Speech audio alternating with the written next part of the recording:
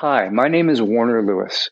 Thank you for joining me for Creating Home, a weekly podcast exploring what different successful individuals have done to allow them to find their physical, emotional, and spiritual home.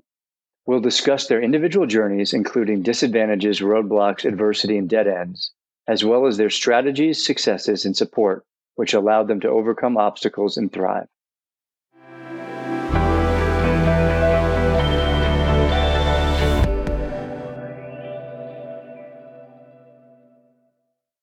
Thank you for joining me today for Creating Home. Today we have Devin Morgan of Driveline Baseball.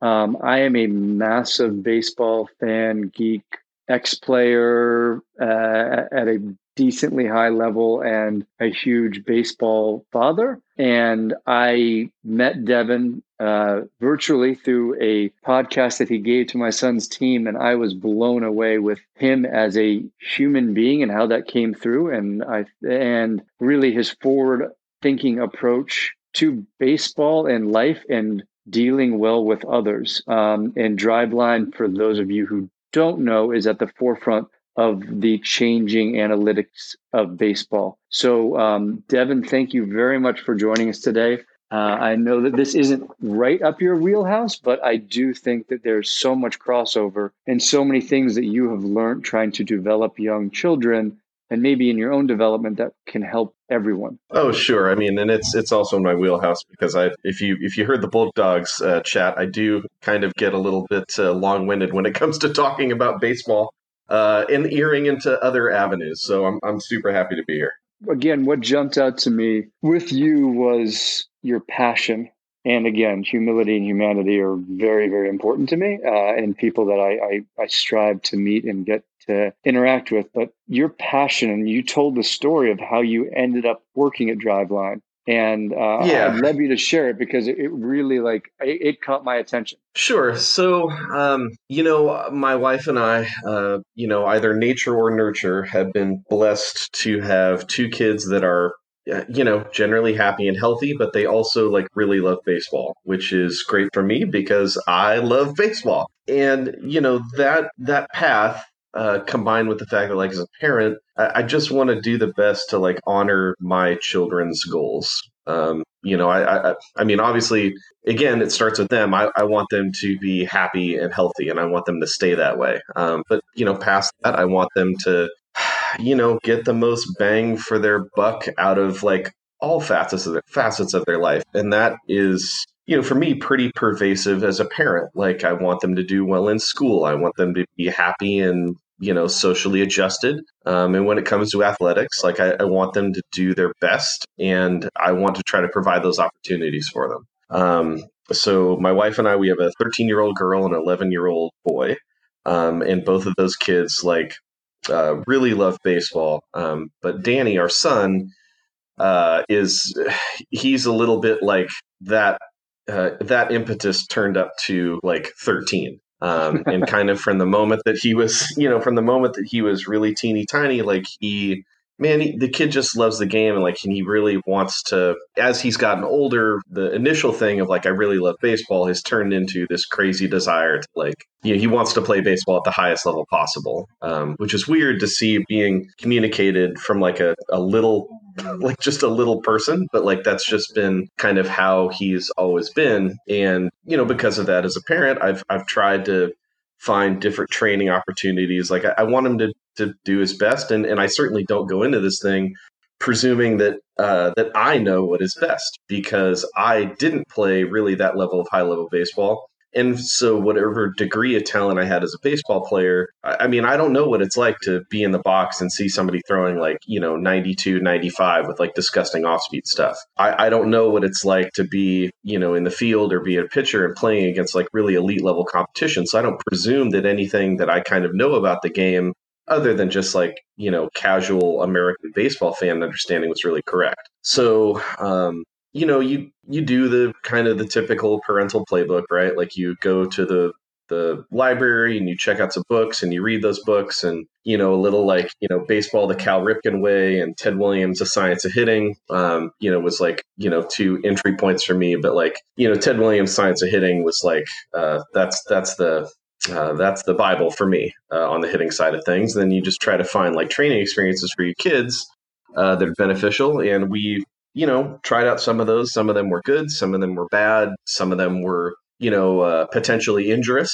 And somewhere along the way, I found Driveline as just a parent and was really attracted to the scientific method of the approach, right? The fundamental concept of like test and retest. Like we're going to test something to kind of see where you are. We're going to introduce training to help you get better. And then we're going to retest to see if that actually happened. And I really kind of was drinking the Kool-Aid about that approach to youth baseball development, or I guess that approach to baseball development, and then kind of thinking about how to distill that to both my own kids and the kids that I was coaching as just like a rec baseball coach. Um, and then I saw Driveline was, they had an open youth camp, and Driveline is about 45 minutes to an hour away from my house, depending on traffic. But it seemed like just such a fantastic opportunity that I kind of I wanted to make it happen. So 3 days a week, I would leave work early and I would pull my son out of school early. I was able to talk to the principal and to his teacher and say he had an opportunity to go to like this baseball training academy place, and it was really, really good, but I needed to pull him early from school. And they were gracious enough to allow me to do that. So I would pull Danny early from school, and we would get in the car and drive down and go to Driveline. And man, I think from the moment that I walked in the place, just from a variety of factors, it was just like, oh, these guys are A, really good, and B, the care factor is really, really high. When it comes to youth baseball training experiences, when you bring kids in the door, oftentimes you don't have someone that's engaging with the child, not the parent, about things like, are you playing on a team right now? How often are you practicing? How often are you playing games? Et cetera, et cetera. Like trying to figure out kind of where the kids are relative to the game. And that was kind of what I saw, walking into Driveline on day one is kind of that process of communication with kids. Doing like a PT screen to make sure that they're healthy and are moving well and that there aren't any kind of mobility limitations. I was just completely blown away. So to try to make a little bit of a long story a little bit shorter, we did that, that training, that off season for my son, probably between like January and March. I was able to kind of develop some relationships with the guys that worked at Driveline. And at the end of that session, I was talking with Jason Ochart, who's our Driveline director of hitting, and is currently also is in a split deal where he's a Philadelphia Phillies minor league hitting coach. And I told Jason, I was like, look, if you guys ever open a facility that's closer to my house, I will work for you for free for 2 years. Because all I wanted to do is I wanted to be on the team. I wanted to be a part of the pirate ship. And Jason kind of laughed at me, and I was like, no, like I'm actually serious. But that didn't happen. Later on down the road, a position opened at Driveline, so I took kind of an entry-level position, was the office manager, and now in my current role as a director of youth baseball are trying to kind of leverage that same idea, which is that like we have a high degree of information, data, training and equipment, software solutions that scale for the highest levels of competition. And what we try to do with you training at Driveline, and specifically with our Driveline Academy initiative, is take that information and distill it down into like what's the most important for a kid between the ages of say like 9 to 13 that loves the game of baseball and they just want to get better. And how do we serve the needs of that particular customer? And that's how I ended up at Driveline, and it's for sure it's the best job I've ever had. Yeah, I mean, it's obviously was a pretty bold statement saying you're going to work for free for 2 years, and but it's exciting to hear that passion and just to know that feeling that this is where you want to be, and you want to be because people are doing it the right way, not because you're certainly not working for free for 2 years trying to make the most money. You're just trying to get into the place which you think will be the best fit for you and your life. Oh, sure. What's so interesting with me with Driveline and what's happened with baseball and sports in general is the thought of, how can we make ourselves better? And obviously the very important thing with kids, and you've stressed this, and it's something that I have to watch myself with, is we're dealing with kids. So we want to make it fun, but we can be better. But again, we're dealing with kids and and making sure that we're not stealing the fun from them, Yeah. but at the same time giving them the best tools to perform. And for me, the hope is here, and I know it's not a direct fit as most guests I have, but I truly do believe that there are things that you have learned or things we can pry out of baseball from a sport that is based on failure that Sure. help resonate with people who will be listening who've never even played baseball, maybe hate baseball, but there's something intrinsic to baseball that it's one of the best analogies for life. You know, if you three Oh, out of yeah. 10 times you get a hit, you're going to the Hall of Fame right now. But it's dealing with adversity, dealing with failure, dealing with resiliency and the willingness to just plow on through, and those are the things I really want to get from you and from what you've seen, and tips that you might have that go beyond baseball. Sure. I mean, I wouldn't be doing what I'm doing if I didn't feel like baseball was it's a huge conduit for helping you understand, not to get too, hippy dippy, but like how to understand yourself, how to understand, perseverance, how to understand individual development. And I think those concepts are, if we can kind of structure them correctly and make them palatable, I think it's something that is just as much applicable to your average, young boy or girl that just like, they have that initial impetus, which is just like baseball is fun and I want to do it. The validity of baseball, being able to kind of teach you that stuff at a young age is certainly something that continues for as long as you stay in the game. And, one of the things we've talked a lot about is the way that, our specific approach in terms of youth baseball is we try to use a lot of data and technology. And I think sometimes that can be a little, it seems a little dangerous to some people, or it seems a little bit like I don't understand that. So I'm a little bit hesitant to kind of dive in those waters. And the general idea that I try to help people understand is that, like, if you go to a swimming meet or you go to a track meet, you're going to see a stopwatch. And that stopwatch provides data. It provides data for the coach and the athlete, and it establishes, depending on how you use it, this feedback loop of like, this is how you're performing today. And then if you got data a week ago, then you reference that data as an idea about, well, this is how I performed in a previous period of time. And all we're trying to do is kind of establish this idea that, like, I want to connect those dots for any athlete between, this is how you are now, and you're going to work harder at it. And then you're going to get better. And I want you to be validated in that pursuit by seeing the evidence thereof. For us on the baseball side, that can be things like how hard you throw the ball, how fast you swing the bat, how hard you hit the ball, or it could be like on the strength and agility side of like, how many push-ups can you do? How many squats can you do? For older athletes, how much do you bench, squat, deadlift?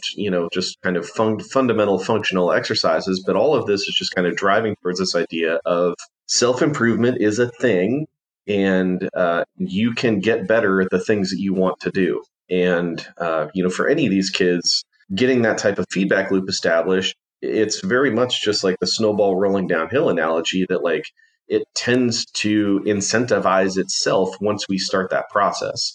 And specific to baseball, oftentimes the validation tends to rely on kind of one of two pathways. If it's in a training environment, it's just like a guy, a man or a woman standing outside the cage alongside you on the mound, sitting on a bucket, going like, that was good and that was bad, but then the other one was good, but it was good for a different reason. And for young kids, it's hard for them generally, because they're young, to kind of interpret that in a meaningful way. Kids, I say this, often, children are not small adults. Children are children. And the meaning, the moment that I start communicating with either one of my kids, there's all this other consideration about like effectiveness of information. Are the words that I'm using understandable, right? Like my vocabulary is different from theirs. Do they even understand the words that I'm using? If they do understand the words they're using, specific to like a sports development application, do they understand enough about kind of how to control their own bodies to take the words that I'm giving them and turn that into action? If I'm trying to give them some type of coaching cue that has to do with how they're moving their bodies, do they even understand how to move their bodies accurately at a high rate of speed enough that they can actually implement that. And then even if you kind of check those two first substantial hurdles, the next one is, do they understand the difference between this new movement and the new improved movement and the previous movement? And because they're kids, oftentimes somewhere along the pathway, the answer ends up being either no or not very well. But that's kind of typically the training mechanism for most youth sports, and specifically a lot of the times in youth baseball in a conventional sense. But the other conduit for kind of validation that we see in baseball is kind of what happens in the box score. And the thing about a baseball box score is that it's really effective at kind of giving you a condensed, actionable amount of information about the outcome of a baseball game, which is not necessarily the same as the outputs. So again, for us, what we try to have the perspective when it comes to youth baseball is, it's like the best baseball coaches in the world and the highest level, teams and organizations in the world, when it comes to the performance of a kid who hasn't hit puberty yet, they kind of don't care either way. My son is going to be getting ready to play in some tournaments, assuming that actually goes through, probably, early mid part of July here. And if he, in his first tournament bats 1,000, Tim Corbin doesn't care. He's a, Power 5 collegiate head coach, right? If he goes over for the tournament, Eric Bakich, head coach at U Michigan, he doesn't care, right? Like, neither one of those outcomes are definitive about his athletic future. But as parents, we're very familiar with the box score, and we tend to kind of overly orient towards the things that satisfy that goal. The real substantial problem also happens to be an environmental problem, though, because the literal physical configuration of a youth baseball field is vastly different than a 90-foot baseball field. And again, because the participants on the youth baseball field are youth, right? They're kids. The stuff that's effective in that environment tends to be kind of in a different direction than what's effective when you get to the highest level of competition. If all you're doing is like gaming the system to try to win, youth fielders are not very good yet because they're kids, right? Youth pitching can be a lot of times overly oriented towards things that fill up the box score positively, the outcome-based stuff, as opposed to the output, which was like, the intent level, velocity, like, are we challenging hitters? Or are we kind of orienting away from failure? And there's two kind of very different approaches. Same thing on the hitting side. So the lens that we try to have and the perspective we try to have is just that, neither one of these outcomes, abject failure or ultimate success, it doesn't matter that much. So what we want to try to do is regardless of those two outcomes, focus on things like output, positive emotional attachment and fun. And then ideally, I just want to get that kid to the point that they're actually fired up and excited to show up to a high school baseball field. Because that's where we can start to get a little bit more serious. And it's also at a point where a young athlete is actually able to, cognitively and emotionally navigate both sides of that kind of failure thing that is very much intrinsic to baseball. But if we kind of take that degree of seriousness and kind of, square hole round peg that onto like a 10-year-old little boy or girl, oftentimes they don't have any idea how to kind of put those things and those experiences in proper context. So at best, you have a kid that they bat 1,000 for the tournament and they're just like walking in there and they're walking on air and they feel great until the next tournament. And then they go like 1 for 4, 0 for 5, or 1 for 6, or 1 for 8. And if the signal that they're receiving from coaches and parents and other people kind of in the area that are able to give a signal is like, that was really bad because we didn't get the outcome that we wanted, as opposed to kind of using output as a mechanism to drive, again, like this trail of breadcrumbs towards kind of a long-term developmental goal, it's really easy for that kid to just be like, at some point they get, you hear about this, these kids that get burnt out. And it's like the idea that like an 11-year-old is burnt out on anything, it's hilarious. My kids are not going to be burnt out about like riding scooters or riding bicycles or playing video games because it's constantly fun. But when we take this perspective on youth baseball, where it's just like overly seriousness with a high degree of kind of, consequence pitfall that we can run into, we run the risk of the other thing, which is like Mm-hmm. running kids out of the game again before puberty. We really don't even know what they're capable of. Well, and that's, and I'm thankful to the Bulldogs for having you on. And what really resonated with me, because I have, I have, my background is growing up in New York City on the Upper East Side, in a very privileged background that's very results oriented. Sure. Where do you go? Who do you know? What do you do? What do you make? All of those things. And, the thing that you said that really resonates with me, and why, I love what Driveline is doing, and what you're talking about is the outputs being more important than the results. Because if the outputs are good, then over time, the outputs are someone who's doing it right, or doing it with greater enjoyment, or doing it with greater intensity. It's sort of like Shawshank Redemption, the breakout scene. If you do that pressure over time the right way, you're going to have great results.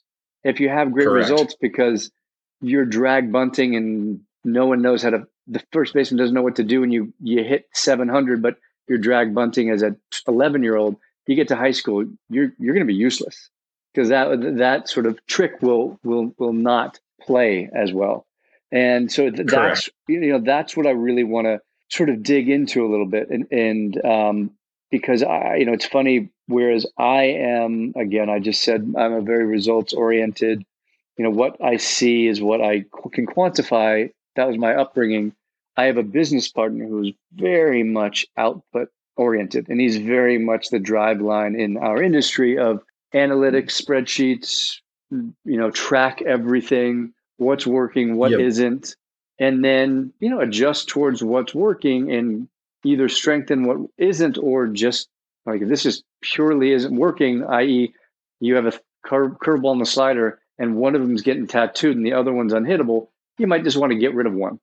And so Sure. it's great for me.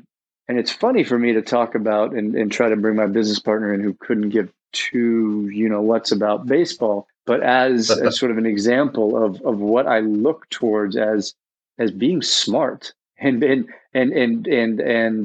willingness to get uncomfortable and be uncomfortable and try new things, but also keep track of things and see what's working, see what isn't, and really the outputs being the important thing. And I think, again, extrapolating even further, those people who enjoy what they do and get positive feedback invariably are going to do better at what they do than those who don't enjoy what they do, even if they're more talented, because of the bad feedback and just sort of a reticence to do it. And I Sure. have to admit, as a baseball dad, one of the worst things that has occurred for me is actually having a son that shows some prolific tendencies at a young age. And then I have found myself getting in a mindset of then jumping forward and saying, well, he can do this now, or this high D1 baseball coach said he has great arm action, and we should come down for a father-son weekend. All of a sudden I am in my head thinking, well, there's the pathway. There we go. We got this Right. all figured out.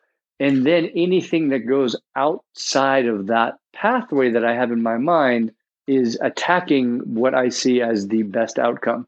And it was really hard for me as a parent to realize how much I was initially potentially damaging a fun thing for my son, and Sure. how I realized that the best thing I can do, and we've talked about this, or just, via Instagram DMs, Yeah. is step back. Like, I got to remove myself. Yeah. And that, because for him, that's the best thing, because I want to be the one clapping him on the back and saying, great job. Or if it didn't work out, you'll get him next time. And that's my role as a parent. I want to be the cheerleader. I want to be out there with pom poms jumping up and down. And that's the most important thing. And it has been so clear from you how much you get that, and you even spoke directly and down to, in a good way, parents who might be other way. And so, it's anyway, I just wanted to sort of say that out loud because it meant a lot to me. And I think it's just important in life in general. Yeah, I mean, and the tricky thing is that I think the driving emotion for that is so pure because again, not to get like too often Devin's projection about emotions as a parent, but it comes from a really pure place, which is that it's like, you have somebody that you perceive has insight and expertise in a field, and they're like, your kid is good, and they have kind of, again, they open up the door to this pathway. So as a parent, once you kind of see that door opened, if you have two choices, one is like a deviation from that path, and then two is like continuing on that path, obviously you have all this additional emotional incentive to want to see everything that is not a deviation. Because I think maybe not you, and I mean this in the royal you, but I'll even get more specific and say me. I have a first blush tendency to interpret that as it's like, that's the path to safety. And by safety, I mean in terms of like emotional safety and resolution of your life and reaching your goals. Like all of that is safety in one way, shape, or form for my child, which is like, as a parent, it's the most pure thing that I can try to offer, cultivate, and provide to my children, as I want them to be safe. But then if you ride that thing and you start to see those deviations again because they're kids, and it's the initial response, oftentimes like the hackles come out, and it's like, I don't want that, or like, why did you do that, or why did that happen, or all of this stuff is potentially damaging this pathway that I'm seeing. And the truth of the matter is that I think, again, at the end of the day, we're thinking about like how to navigate, again, with like a high level baseball kid. The most primary thing to navigate between, say, the ages of like 12, where they, 11 or 12, they start to show promise and capacity, and the age of like, say, 16 or 17, where it's like, oh, colleges are actually maybe knocking out the door, or you have, pro scout that comes to your game. If it anywhere along that pathway, that child loses their why for the game, none of this stuff matters. like none of it. Because I mean, you can't imagine like a 16-year-old approaching the game of baseball in 2020 like the way that they would like approaching like working in a coal mine. I mean, these kids have so much open and available to them in terms of other areas of interest, other things that they have access to, other things that can take their attention and provide more direct, enjoyment and fulfillment, or they're not going to provide them direct harm, and specifically harm and shame and consequence that comes from a parent or a coach or a person in a position of authority. Why would they choose baseball if that's the signal that they get? So for me, again, it kind of comes down to that same thing. Is it's like, I think the best thing that I can do is to honor the customer, to honor that child, is be like, look, you're going to have moments where you're going to go out and succeed, and you're going to feel like a world beater. And I want to take that moment, and I want to squeeze it deep inside of you to a place where like that's a source of confidence that's going to propel you for the other side of the equation, which is that point where you do fail in a air quotes big moment at the age of like 12, 13, 14, 15. Because both of those things, arguably, if you stay around the game of baseball long enough, are going to happen. And for me, it kind of comes back to the question of, is like, how do I both help a player develop the thing that matters most for the possibility of success in those moments? And how do I help a player find that trail of breadcrumbs to navigate the other side of the equation when they do struggle, where they do fail, where they do make mistakes? Because again, man, sustained application of pressure over time is the way that we build great ball players. But because we're talking about kids, because we're not talking about professional athletes, we have to kind of like guide them along that pathway and navigate both sides of this equation. And if the way that you navigate that isn't oriented around like, at the end of the day, this thing has to stay emotionally positive for you. If it isn't something that someone is helping you provide context with, I think it's more likely that these kids just go, I'd want to do something else. A lot of times we've seen, the trends in terms of like the audiences of baseball at the highest levels of the game. The participation numbers for baseball are not necessarily great. And I want to change that because I believe in our game. I believe in its capacity to help kids understand themselves. But we don't get that opportunity to kind of show off that side of the game of baseball if we don't have equity and access at the ground floor for kids to actually be able to play the game. And then they need to receive a signal from the parents and coaches, and oftentimes those two groups are intertwined. They need to receive a signal that is it's validating, that it does provide them context. And like, you don't have to go far to kind of hear like these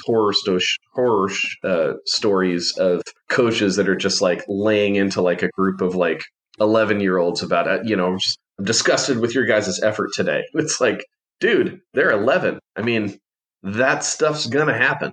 And and kind of criminalizing the fact that they are 11 within this specific venue of baseball, it's generally only going to do one thing, which is make it more likely that they think that baseball is not fun and they're going to find something else to do because they have a lot of other options. Yeah. And I think, you said a lot. And one thing you said very clearly was, I want to make sure I say it right, the sustained application of pressure over time. And, Yep. What I have found is for those individuals who are successful, regardless of what field they're in, there's no such thing as an overnight success. I mean, maybe, there's a model somewhere who gets discovered just because they're really good looking somewhere, and maybe that's an overnight success. But anyone in any field, it is because of a combination, those things that you mentioned. And the biggest thing is the person who loves it most is the one who's usually willing to do that. There are some people who are just so driven by money, for example, that they're willing to run through. Maybe that is the love of money, but I think it's universal that for anyone who's successful, they are the ones who are probably up earlier and are putting in more work. And it's been, I think, great to see now with the change in athletics over the last 30 years from, sort of have a cigarette and a hot dog between innings to sort of the Michael Jordan, Kobe Bryant mindset where Kobe's like, I'm going to be up at 3 a.m. working out because I know no one else is doing that. And I'm willing to do it because I love this and I want to be the best that I can be. And I know that's wildly extreme. I mean, if you get me up before 6 a.m. and I'm useless for the rest of the day. But I just think Right. that there are core tenets, and for someone who's out there who's trying to find their way, blaze a path, follow a dream, whatever, that there are core tenets that, whether it's baseball, whether it's, anything, it is that person who's willing to put in the work. But not only working hard, it's the way that Driveline works, which is working smart, which is having the data, the analytics, understanding, as you said, the customer, or understanding yourself, where you might be someone who, I remember Roy Williams, coach of Carolina basketball, grew up incredibly poor. So having a Coca-Cola was something that was huge for him. And still, now that he's got tens of millions of dollars, 3 national championships, there's still that Pavlovian response to a Coca-Cola where it's like, I'm having this because I put in a hard day's work. Yeah. So there are these tenets, but I think across the board for anyone who wants to be successful and wants to be able to maybe dig themselves out of a hole. And I know I had to dig myself out of a pretty sizable one when I was 29. And many people who I've had on the podcast had major addiction problems, and they had to dig themselves out of a hole. And in that, nothing happens overnight. I mean, not even Randy Johnson threw 97 overnight. It was lots and lots of years and working on it, but it's the willingness to do it because you find something you love, and because you have a sort of supporting environment, and because you're able to grow to be able to be compassionate towards yourself, which has to at first come from your parents. When you fail, and that's why I love baseball as an analogy for life, is even the best player in the history of baseball failed more than he succeeded as a hitter. As a pitcher, less so, but still as a hitter. And there's also in baseball, much like in life, I was listening to Bob Tewksbury's book, and I loved, he talked to a pitcher, he threw 89, I can't remember the exact story, he threw 89 pitches, gave up a few runs, but he's like, yeah, the 89, I hit my spot 84 times. So my ratio was incredible. I was great. Once I let the ball go, there's nothing I can do. And in life, once you put yourself out there and once you do your best, that's all I can do. If I go on a pitch for business, I give my best, I don't get it. Okay. I can either be miserable about it or say, did I do everything I could have? Yes. Okay. On to the next one. And, I think that's what I really hear from you, you're trying to instill, and it's not just for kids, it's for anyone and everyone. If you want to succeed, you have to be willing to fail. That's life, but it's a sustained approach and the ability to what a kid can't do, but as an adult can do, quantify it and say like, for every success, I'm going to have X amount of failures, and just be okay with that. That's Right. part of life. Yeah. Yeah, and I mean the weird thing in baseball is that oftentimes what we see with kids and they get athleticism coached out of them. Mm-hmm. So they again it's either a parent or a coach or an instructor. Even sometimes the kid themselves is like they perceive that there is benefit to like this specific style of mechanical approaching or a specific approach to the game as a hitter for what you're trying to do in the box. The old saw of like, let it travel deep. Mm-hmm. And the crazy thing about baseball is that you can listen to the highest of high level performers, guys that are in the Hall of Fame, and they will advocate for some of these things, right? I'm going to go knob to the ball, right? Or I'm going to let the ball travel deep, or, my output, the number one thing that I'm trying to do is I'm trying to hit the ball, over the second baseman's head for a right-handed hitter. And you can hear that stuff coming out of the mouth of a guy who's got like, 500 plus home runs at the highest level of competition. And a lot of the home runs that he's hit are like, like pull side, 440 foot missiles. And those two things are very oil and water to each other, right? So there's this just fundamental break between like what's being told to you and what's kind of really happening. And when that gets done in a training environment, it can drive kids away from just kind of natural, athletic capacity that they have. So when it comes specifically to baseball, and when it comes specifically to youth baseball, we try to have that sustained application of pressure over time, working towards either higher performance as a thrower or higher performance as a hitter, being oriented towards really simple, understandable athletic goals, right? The reason that we monitor throwing velocity for younger players is if a kid continues to throw harder, generally that's going to mean one of kind of two things. Their mechanics are getting better, their sequence is getting better, the way that they produce force is getting better, or they're just naturally growing up and getting stronger, and all of those things are good. If you were hitting the ball harder, that generally means that you're swinging the bat faster. And if you're swinging the bat faster, it's kind of the same three things again, right? Your mechanics are improving. The way that you're producing force and sequencing using your whole body is getting better, or you're just kind of naturally getting stronger. We maintain that orientation towards this really simple output goal because it's going to drive our car the farthest way down the road on oriented towards athleticism as possible.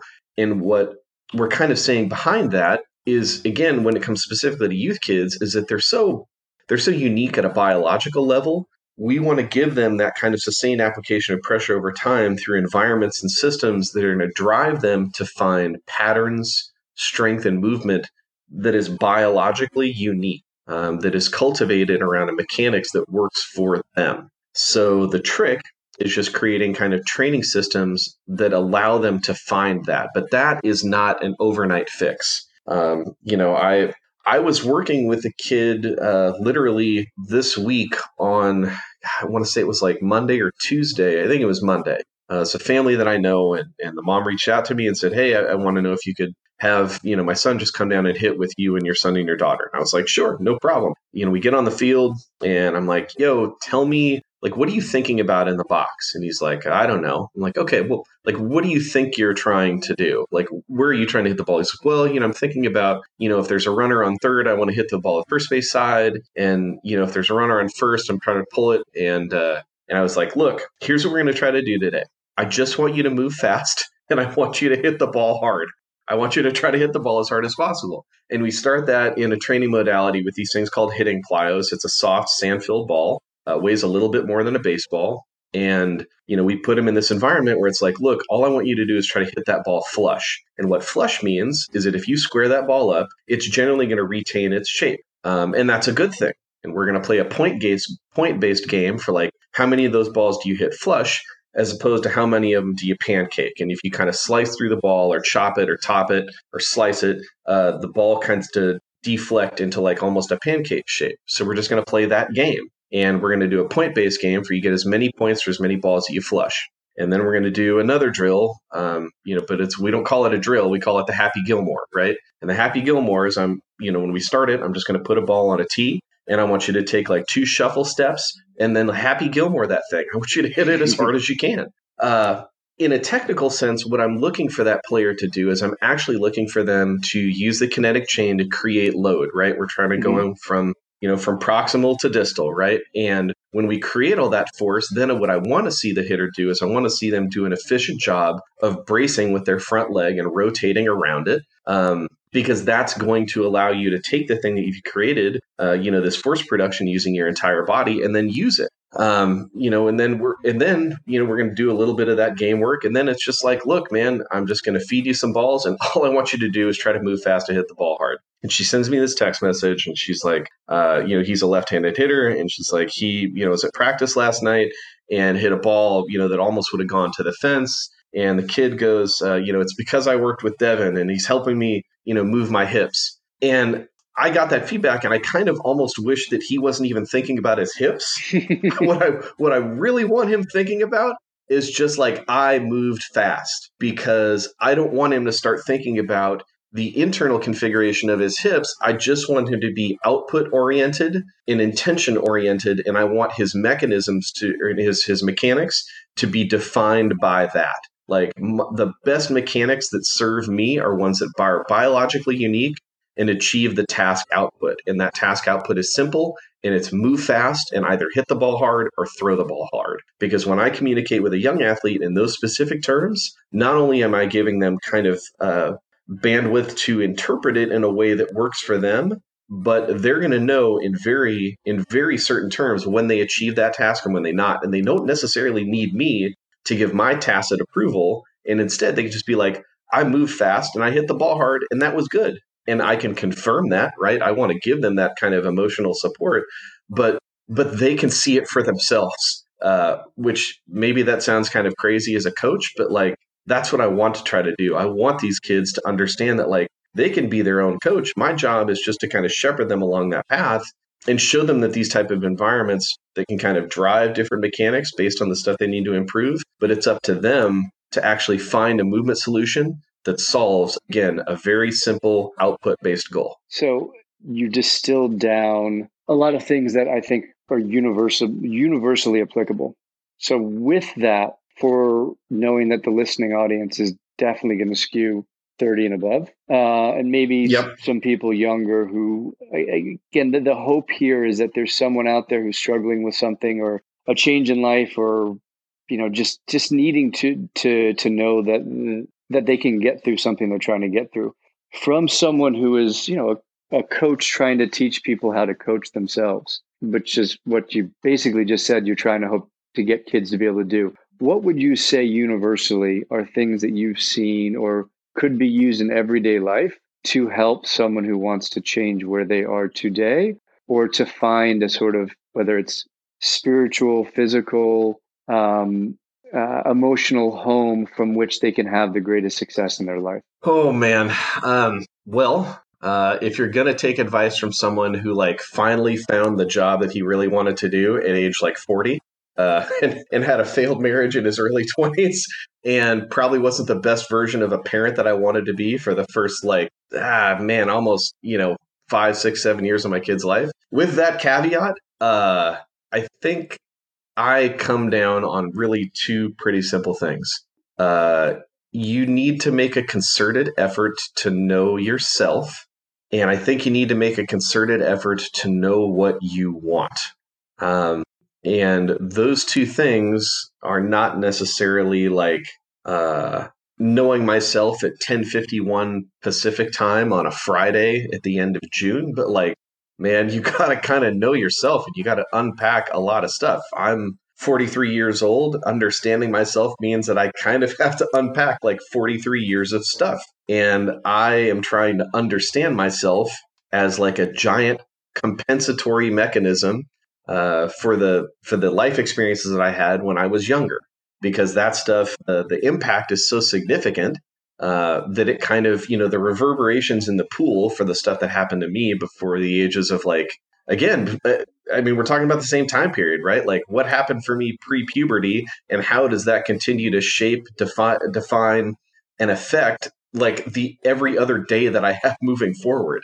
This early childhood stuff is so impactful that if I've done anything right over the course of like the last 3-5 years, it's putting in some work and burning some calories to really like unpack my stuff and understand me. And I'm not saying that from like as if I'm on the mountaintop, looking down into the valley and be like, I am at the point of ultimate inner peace and reflection, man. Like I'm trying to figure out how to be a human being every single day of the week. But putting in that work of like knowing myself, or at least trying to, is one of the primary things that I think has put me at whatever this stage of life is that I am at right now, which is definitely more successful and well and satisfied than I've ever been. And the other thing, beyond knowing myself, is like knowing what you want. And again, it's not like what need do I need to satiate in this specific moment of my existence, but like at the end of the day, like what do I want? I want my children to understand me. You can probably infer from that something about my own history, about feeling like I don't understand my parents, or specifically a parent, because without painting too fine a point on it, I know my mom really well. My mom knows me. My dad, I don't know that we're ever going to have that relationship. So what I'm doing right now and the way that I live my life, ultimately, I think at the end of the day, it tries to serve this desire that like I want my children to understand me, because at some point in the future, I'm not going to be here and they are. And when that moment happens, I want both the color and quality of my life to reflect the fact that they got their money's worth out of the relationship with their father, that my wife has that type of understanding of like our relationship, that she got her money's worth between my relationship to her as a spouse and as a best friend. And that if they want to understand more about me, that again, like, I mean, this is, very much a little, Freud would have a field day with this. Like I'm leaving breadcrumbs for my kids. I lead those breadcrumbs through writing. I lead those breadcrumbs through experiences that I provide to them. I leave those breadcrumbs through, my social media activity. Like this stuff isn't going away. We're the first people in the history of human society where people are going to have to look back at this period of time and they're not having to like interpret meaning and truth and reality from scrolls and stuff written on stone and like, authorship bias. God willing, 100 years from now, I'm going to have a grandchild or great grandchildren that if they want to know what I thought and how I felt, they're going to be able to look at that record from my own words. That's not a thing that any other generation has ever had the possibility with. So the way that I live my life is kind of in consideration of that. Is I want my children, I want people to understand me, and everything that I kind of do in life, in my professional life, not only kind of drives that, but then I also want other people to experience that same thing. Specific to kind of rein the theoretical stuff in a little bit, I'm not in charge of my children's life. My son wants to play pro baseball. My daughter believes she's going to be the first woman that plays professional baseball. I'm not in control of either one of those outcomes. I'm not in control of that destiny. But what I do want is for them to have known at the end of the day, whether they reach that goal or not, it's the same thing that you were talking about. Is it like I walk out of that business pitch meeting and I ask myself that question, like, did I do my best? Was I as prepared as I possibly could have been? Did I give it my all? Did I set myself up for success? And if I could check those boxes and the answer is yes, and I still didn't get what I want, it's like, okay, sustained application of pressure over time is I'm just going to take that same preparation, that same work ethic into the next meeting, and I'm going to go try to dominate that thing because I know that my stuff works. I know that like I'm doing the right things, and eventually that domino will fall. I can't control whether my kids reach the ultimate application of the things that they advocate as an 11 and as a 13-year-old in life that they want. I'm not in charge of that. I want to try to set them up for success. But at the end of the day, whether they reach that goal or not, I want them to feel satisfied with either outcome, because I believe that satisfaction is good for you in an emotional, mental well-being sense. Like that's good to be satisfied. And I just want, that's what I want for him. Well, Devin, I think you just summarized what every parent should want, and really got to the heart of what I was hoping we could get to. And I'm so thankful again that I got to listen to you with the Bulldogs, and I am so thankful that you responded to a DM I sent ages ago, and I'm so thankful that for something that does not come as naturally to me as it does to you, jumping on these podcasts, that something that seemed like I didn't know if it was going to have application for what I'm trying to do, I think it clearly does. And I think that what you are teaching anyone and everyone can be well served from the way that you look at things and the way you try to apply what you know, and just the humility with which you do it. So I want to thank you so much for joining us today. I really, really appreciate it. I hope that we get to stay in touch. So that more than anything, you can keep me from being something I don't want to be in my son's life, my son's baseball life. Yeah, man, I'm happy to do it.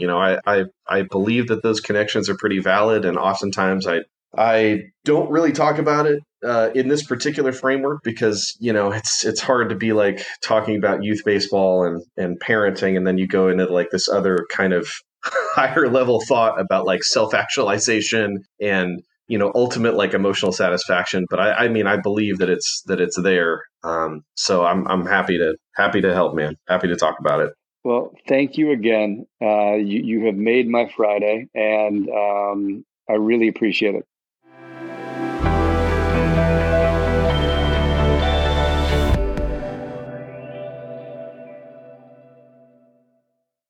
Thank you for listening to this week's episode of Creating Home. While we all face this new and uncertain world, I find it inspirational and reassuring to learn of our guests' journeys from around the country, and I hope you do too. Join us next week as we continue to learn what goes into creating home.